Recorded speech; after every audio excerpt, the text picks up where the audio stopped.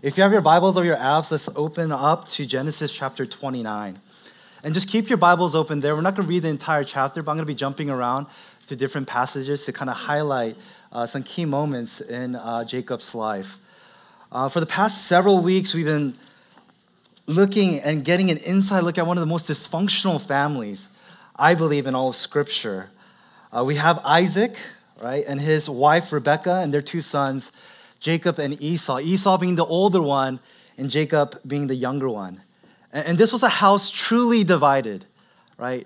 Isaac favored his older son Esau, and Rebekah loved and favored the younger son Jacob. They were truly divided. They had their own favorites. But one thing that, kind of a side lesson to learn from this story and the life of Jacob is don't mess with a mother's love. Don't mess with the mom's love. Don't get in between mama bear and their cubs. Because ultimately, who wins out? Rebekah does. Rebekah comes up with this elaborate scheme, right, to steal, right, Esau's inheritance and to give it to her younger son, right? Involved goat fur, to put a goat skin to put on the arms and the back of the neck. She perfected Esau's meat stew, which is pretty hard to do, but she perfectly replicated it and gave it to Isaac. And after encountering, right, an imposter eating this meal, what happens? Isaac ends up giving the inheritance to Jacob, right?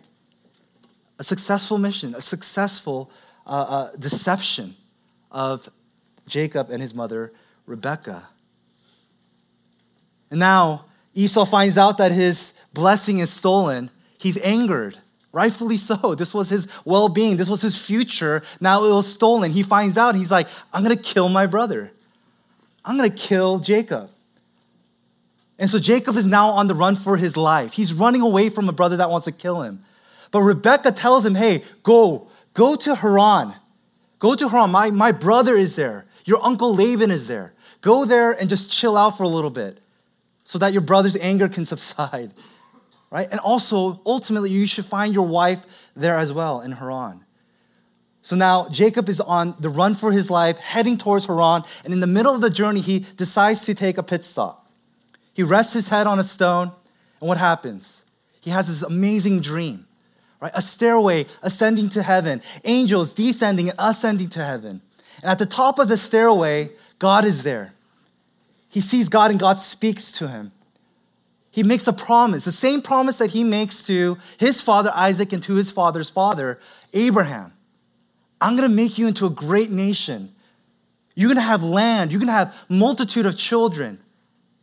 You're going to be blessed. And I'm going to protect you and provide for you the entire way. Now you got to imagine where Jacob is right now. He's on the run for his life. He has no longer a home. He has no family, nothing to his name. He is scared. He's insecure. He doesn't know what his future holds. And God makes this amazing promise. I'm going to bless you. You're going to be a great nation. Countless children. And the whole way, I'm going to protect and provide for you. You have to imagine and put yourself in Jacob's shoes. This was an amazing promise of comfort. That it was a timely promise that God made to Jacob. Jacob believes in God's promise.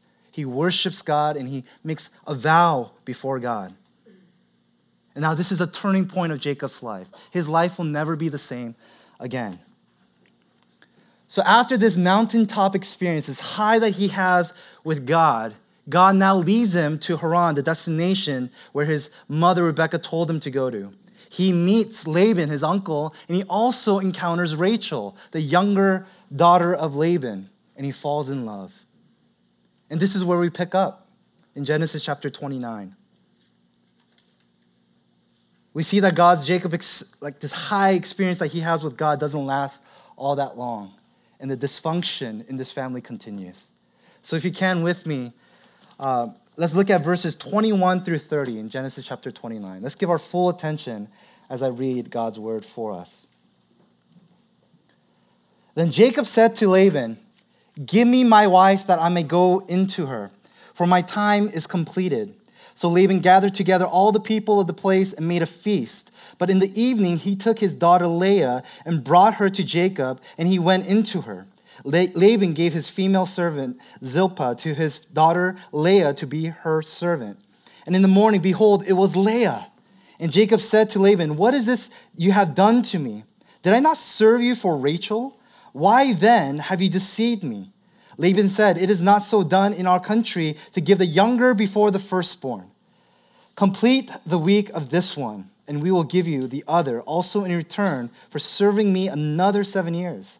Jacob did so and completed her week. Then Laban gave him his daughter Rachel to be his wife. Laban gave his female servant Bilhah to his daughter Rachel to be her servant. So Jacob went into Rachel also, and he loved Rachel more than Leah and served Laban for another 7 years. This is God's word.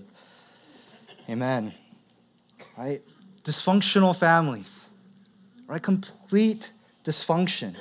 It's a reoccurring theme that we see in Genesis over and over again, starting from Adam and Eve, Cain and Abel, Noah and his sons. Family after family, just dysfunction after dysfunction.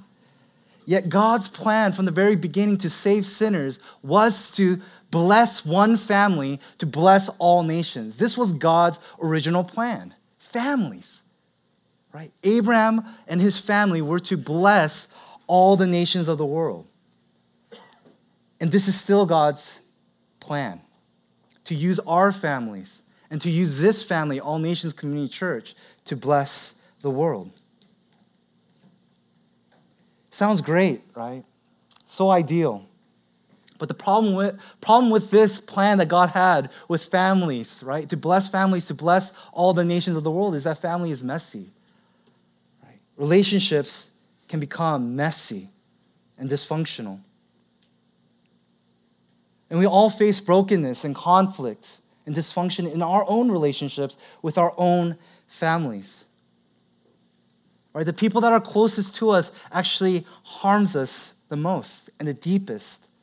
Right? Most of the pains that we have and the deep hurts that we have and the scars that we have come from the closest members of our family. Isn't that true?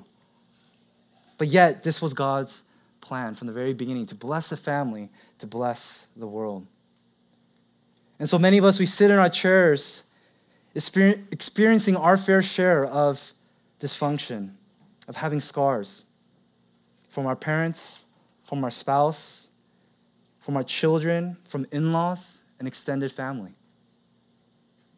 And so there are those here with deep wounds, still trying to heal from the brokenness that we experience in relationships. And the question that I want to ask us is why?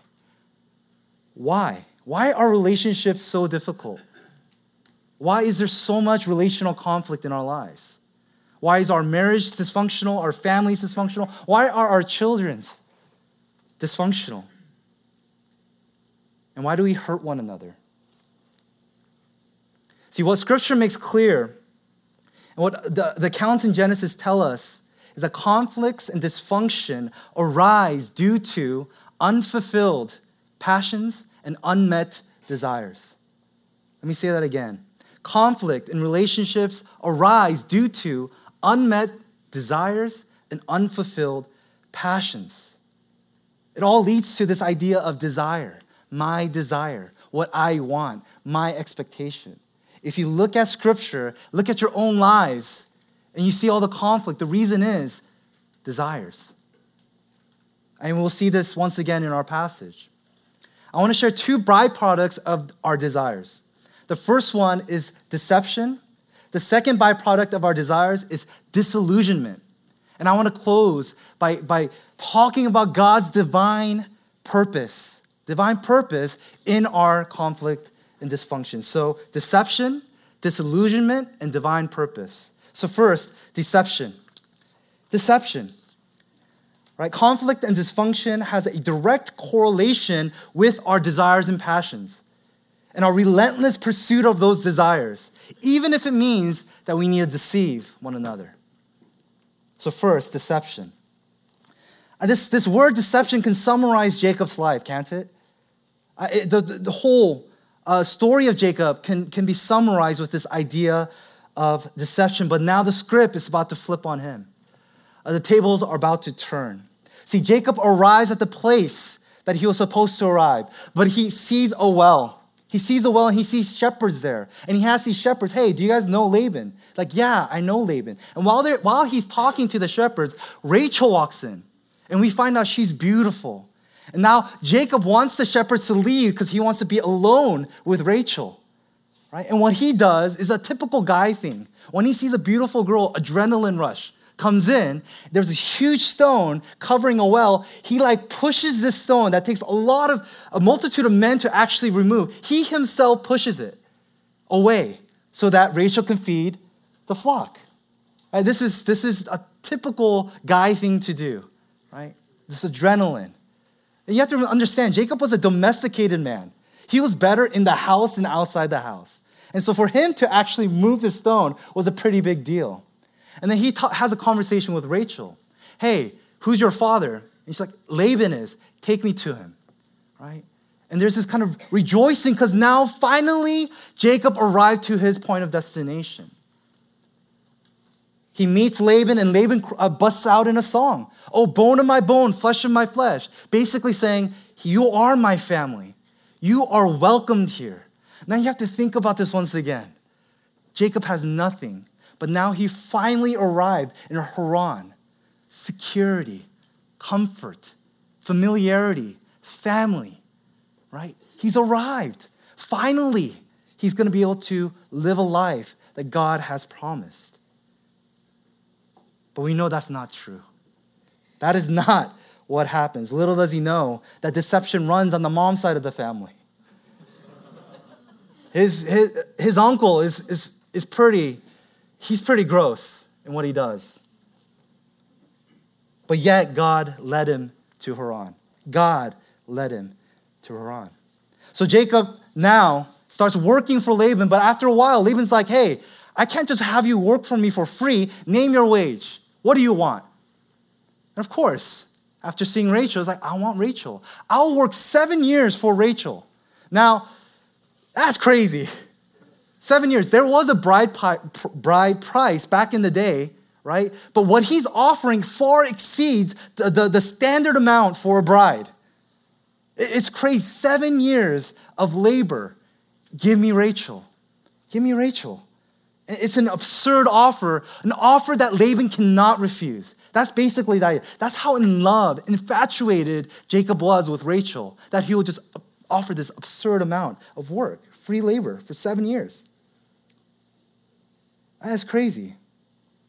And what's interesting in these 7 years of work, there's no mention of Jacob. It's just kind of, he worked for 7 years. Now, this is good. Good. Like, no news is good news for Jacob. Because we realize he's kind of changed now. In the 7 years, he's actually working hard for Laban and being true to his commitment. 7 years. And this is something that's really hard for us to wrap our minds around, especially millennials. We're into instant gratification, instant results, right? When I confessed my feelings to Jane, this is before we were married, and I wanted to date her, my wife, Jane. I said, I like you. Please, give me a shot. Let's date. She's like, give me 1 week, 7 days to think about it. I nearly died those 7 days of just torture. I'm like, oh my gosh, I can't wait this long, right? But I had to give her those 7 days. It was almost impossible. But 7 years of labor, right? 7 years of labor. But Jacob said those 7 years felt like days. That's love, right? That's amazing. It barely felt like anything because that's how much in love he was with Rachel. Now he goes to Laban. He's like, hey, give me what's mine. I worked for 7 years. So he throws this celebration, right? And Jacob gets pretty happy during this wedding celebration, right? And in the middle of the night, in the darkness, he doesn't bring Rachel to her. He bait and switch. He brings Leah into the bedroom and they consummate this marriage. Can you imagine waking up expecting to see Rachel, but you see Leah? The utter shock. And why is this a problem? Why is Leah such a problem for Jacob? The Bible tells us, and the scripture tells us that Leah was weak-eyed. And I know that sounds like an interesting description. Like, you don't insult people because they have weak eyes. But in this culture, what that meant was there was nothing special about Leah. There's no sparkle in her. But Rachel, on the other hand, was beautiful in appearance, in shape, and form. So culturally, Leah had nothing attractive about her. Can you imagine waking up to Leah? But that's what happens. That's what happens. Jacob works 7 years, but instead of getting Rachel, he gets Leah. And that is horrifying. Horrifying. And so he goes, and so then he strikes another deal with Laban. Right? Just finish out this week of marriage. That's what he's saying. Finish out this week of marriage with Leah, and I'll give you Rachel for another 7 years. 14 years. But instead of after the 14th year, he actually gives Rachel in the beginning of this contract. Right? So Jacob ultimately gets Rachel. What's going on here? Why this deception? Why does Laban deceive Jacob? And why does Leah agree to deceive Jacob? Why the deception? What's happening here? Again, the key idea here is desires. There is a war of desires going on in the life of Jacob. His entire life is a war of desires. Jacob's desire for Rachel, Laban's desire for wealth and profit and money, Leah's desire to be loved and to have a husband, Rachel's desire to have a child. Desires. Church, let me ask you this. Why do we deceive one another? Why do we lie? Why do we cheat? Why do we spin truth? Why do we wrong others? Why do we hurt one another? Why do we do these things? Is it not because we want something and don't get it? Isn't it because we pursue something or someone, but we come up empty? We strive, but we never achieve. We invest, but we see no return. Isn't it because of unmet desires and unfulfilled passions that causes all sorts of trouble in our relationships? I think about your relationships right now and all the conflict that is there. Isn't it because of unmet desires and unfulfilled passions? This is what James says in chapter 4, verses 1 through 3. What causes quarrels and what causes fights among you? Is it not this, that your passions are at war within you? You desire and do not have, so you murder. You covet and cannot obtain, so you fight and quarrel. You do not have because you do not ask. You ask and do not receive because you ask wrongly to spend it on your passions. Doesn't this capture most of the conflict that we have in our marriages, with our children, with our friendship, even within church community? Conflicts and dysfunction is a product of desires. See, but desires aren't bad. Please don't hear me saying that having desires is sinful. No. But when those desires become the focal point of our lives, where we come to a point we will do whatever it takes to get that thing, that's when it becomes a problem. What we're essentially doing is we're pursuing and looking for a savior in those desires. To be saved from loneliness and singleness. To be saved from a mediocre life. To be saved from shame and guilt. To be saved from discomfort. See, Jacob lost everything. He lost everything. He looks to fill his life and the emptiness inside with Rachel. Laban, wide-eyed, greedy, wanting money, deceives Jacob. Leah believed that having a husband and being loved would maybe compensate for her weak eyes of not being wanted. Rachel, we'll see later on, she felt like if she can just bear a son, then my life will have meaning and significance and worth. Friends, what are we relentlessly pursuing after? What are the desires that we are going after? Rigorously pursuing. What are those things? Is it a relationship? Is it a career? Is it wealth? Is it comfort? Is it a boyfriend? Is it a girlfriend? What is it? What is it, that thing you're looking for that you believe, if I can just get a grasp of that, my life will be complete. There will be meaning. See, dysfunction and conflict in relationships arise because of unmet desires. So deception then becomes simply a tool. Deception becomes our tool to obtain those desires.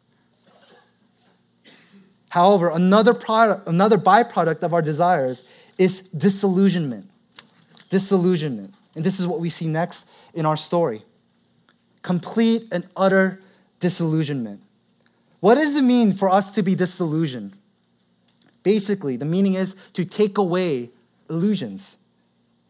Right? One author says it this way: illusions are lovely bubbles, but they cannot and will not withstand the blows of a life in a fallen world. Everyone in our passage has a dream, has a fantasy, an illusion, and almost everyone's bubble gets popped in this narrative. Everyone is disillusioned. Everyone is disappointed. Jacob wakes up wanting to find Rachel, and he finds Leah. Leah ends up getting a husband. Right? Someone that is undesired, unloved, actually gets a husband. What happens? Jacob doesn't love her. Disillusioned, disappointed. Rachel eventually gets Jacob as well. But what happens then? She's unable. She's barren. She can't have a child. She's disillusioned, disappointed, discouraged. Seemingly everybody in this story gets what they want, what they desire, but at the end of the day, what happens? Everyone is disappointed. What is going on here? Why is this happening? See, as our children get older, I have a 4-year-old and 1.5-year-old, they're getting more and more particular about what they want. They know absolutely what they want, right? And as parents, we have to kind of find this balance of grace and just law, right? No, you can't have that. But yes, you can have that.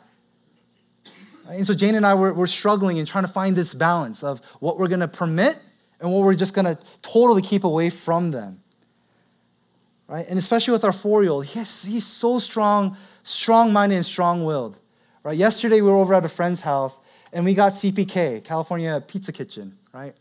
And I got my kids a chicken tequila fettuccine, right? And I myself like the Kung Pao spaghetti. But the Kung Pao spaghetti is spicy. But my son, being just like his mom, only wants to eat my food, right? And so as we're eating around our friend's house, he's like, I want Kung Pao spaghetti. I'm like, Deacon, no, it's spicy. He's like, no, over and over again. He's just frustrating me. I'm like, Deacon, no, you're not going to like this. It's spicy. But, kind of looks like spaghetti. So he gets, he wants it, right? So eventually, actually, I just give in. Oh, go ahead. Go ahead, eat it. He starts eating it, and then he's like, this fear looked in his face. He looks at me. He's like, it's spicy. I'm like, that's what I told you. That's what I told you. Not to eat it. Why do I share this silly illustration? Because I believe God does the same for us. I believe God does the same for us. There are times when God frustrates and blocks our way from a certain desire, a certain pathway, because he knows if you go down that path, it's not going to go well for you. So don't go. So he blocks it, right? He blocks it because he's trying to save us from pain and suffering.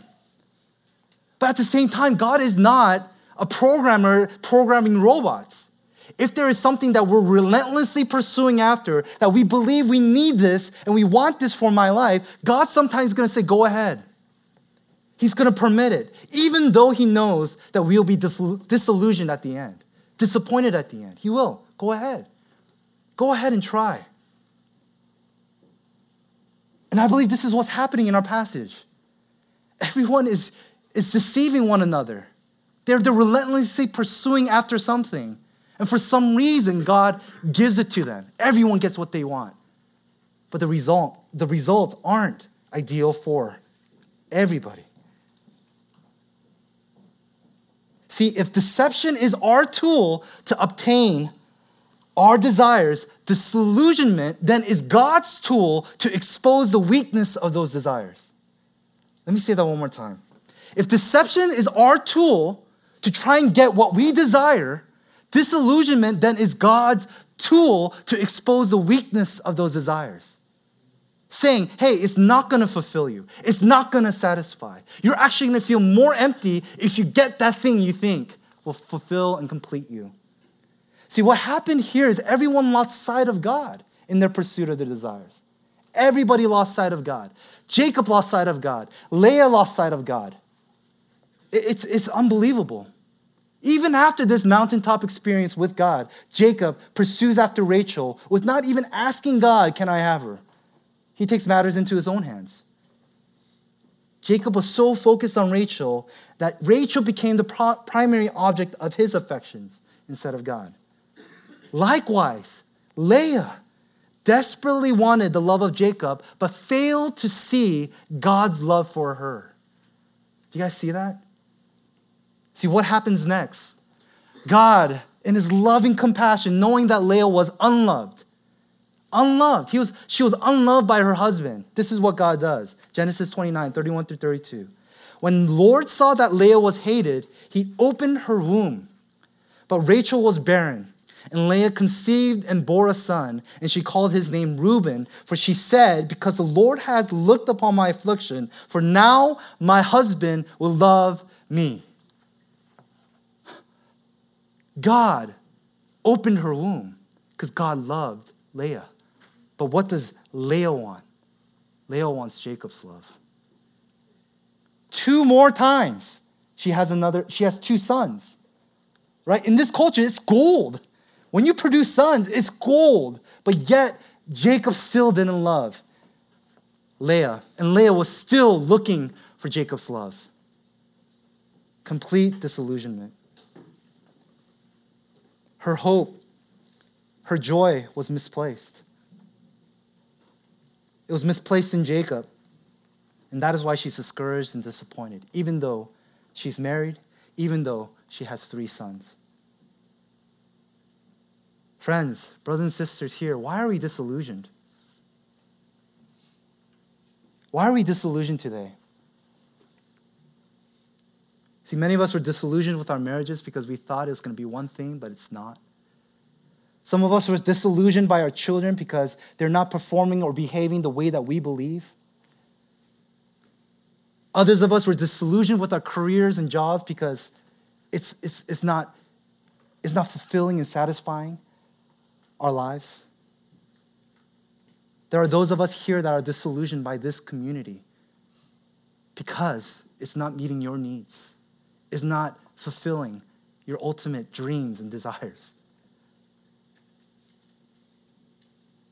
Could it be that we're looking to these things to save us? Could it be that we're looking to these things to ultimately fulfill our lives? And in our delusionment, in our disappointment, could it be that God is trying to expose the weakness of those desires, telling us that, you know what? It can't satisfy. You'll actually only be disappointed. And I believe God brings about disillusionment in our lives to point us to the one Savior that can satisfy, and that is Jesus Christ. This is what C.S. Lewis says. God whispers in our pleasures, but shouts in our pains. God whispers in our pleasures, but he shouts in our pains. Is God shouting in our lives today? With our discouragement, with our disappointment, with our disillusionment. After the 4th son, however, we see a change of tune in Leah. Genesis 29:35, and she conceived again and bore a son and said, this time I'll praise the Lord. This time I'll praise the Lord. Therefore she called his name Judah. Then she ceased bearing. Right? Leah finally got it. Deception is our tool to attain our desires. Disillusionment is God's tool to expose the weakness of our desires. But in the midst of dysfunction, deception, and disillusionment, God is ultimately working out his divine purpose. His divine purpose. And this is what we're going to close with. Have you ever wondered throughout this whole story of Jacob, why does it seem that God is just okay with everything? Why does God just kind of he's like tacitly complicit with all the things that everyone is doing? Right? It kind of seems like, God, where are you at? Why are you letting all this happen? What's going on? And for the most part, he does stay silent. He doesn't intervene. He doesn't prevent people from hurting each other. And so how some of us, we deal with kind of situations like this, or even situations in our own lives when people are just hurting each other and we're maybe the victims of hurt, right? What we say is, oh, God's not involved. He can't be involved because God is holy.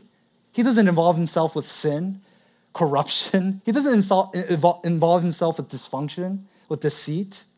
And so some of us, we have this idea that God is kind of removed from our brokenness and our dysfunction. Brothers and sisters, that is not a biblical idea. That is not the God that we worship. The Bible tells us that God uses evil and sins of others to fulfill his perfect plan and purpose. Do you guys know that? That God will use sin to fulfill his perfect purpose. Now, where do I get this from? Classic example is Job.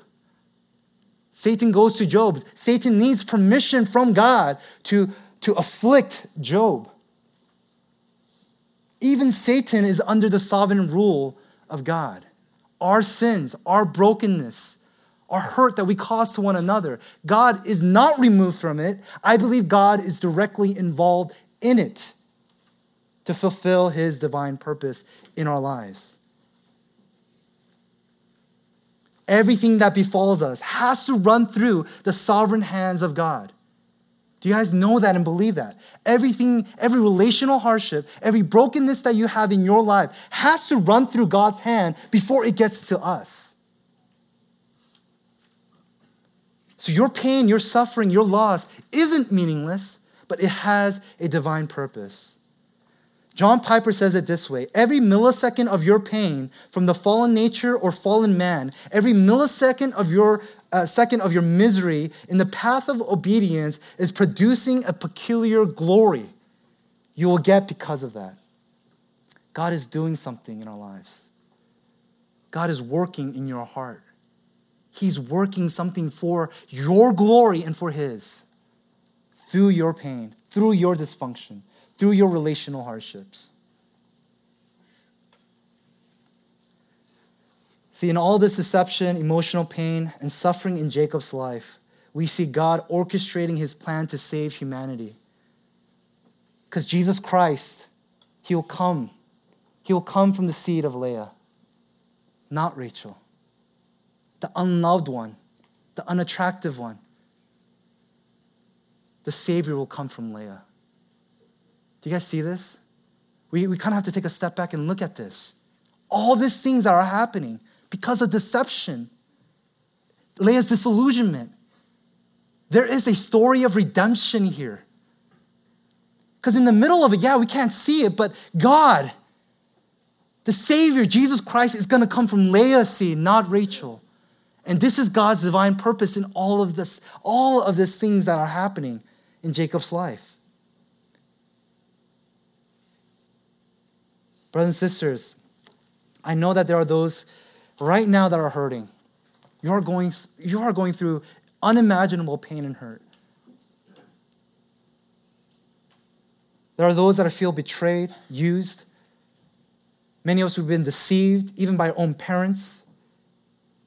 Maybe you see yourself as Jacob, waking up to find Leah. Maybe you see yourself as Leah, or being used as a pawn in her father's greed.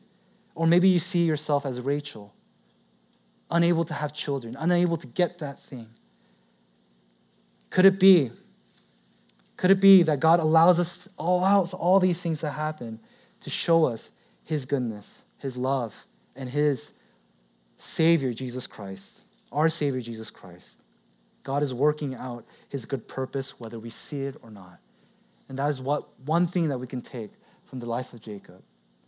2 Corinthians 4, 16 through 18, this is what Paul says. So we do not lose heart. Though our outer self is wasting away, our inner self is being renewed day by day. For this light momentary affliction is preparing for us an eternal weight of glory beyond all comparison. As we look not to the things that are seen, but the things that are unseen. For the things that are seen are transient, but the things that are unseen are eternal. Brothers and sisters, God is working in our lives to fulfill his ultimate purpose in and through us. Church, let's look to our Savior, Jesus Christ, the one who suffered and bore our sins. He entered into our dysfunction, suffered at the hands of sinners, abandoned by his closest friends, betrayed and deceived, and he hung on a cross to restore and renew our brokenness. He will one day make all things new.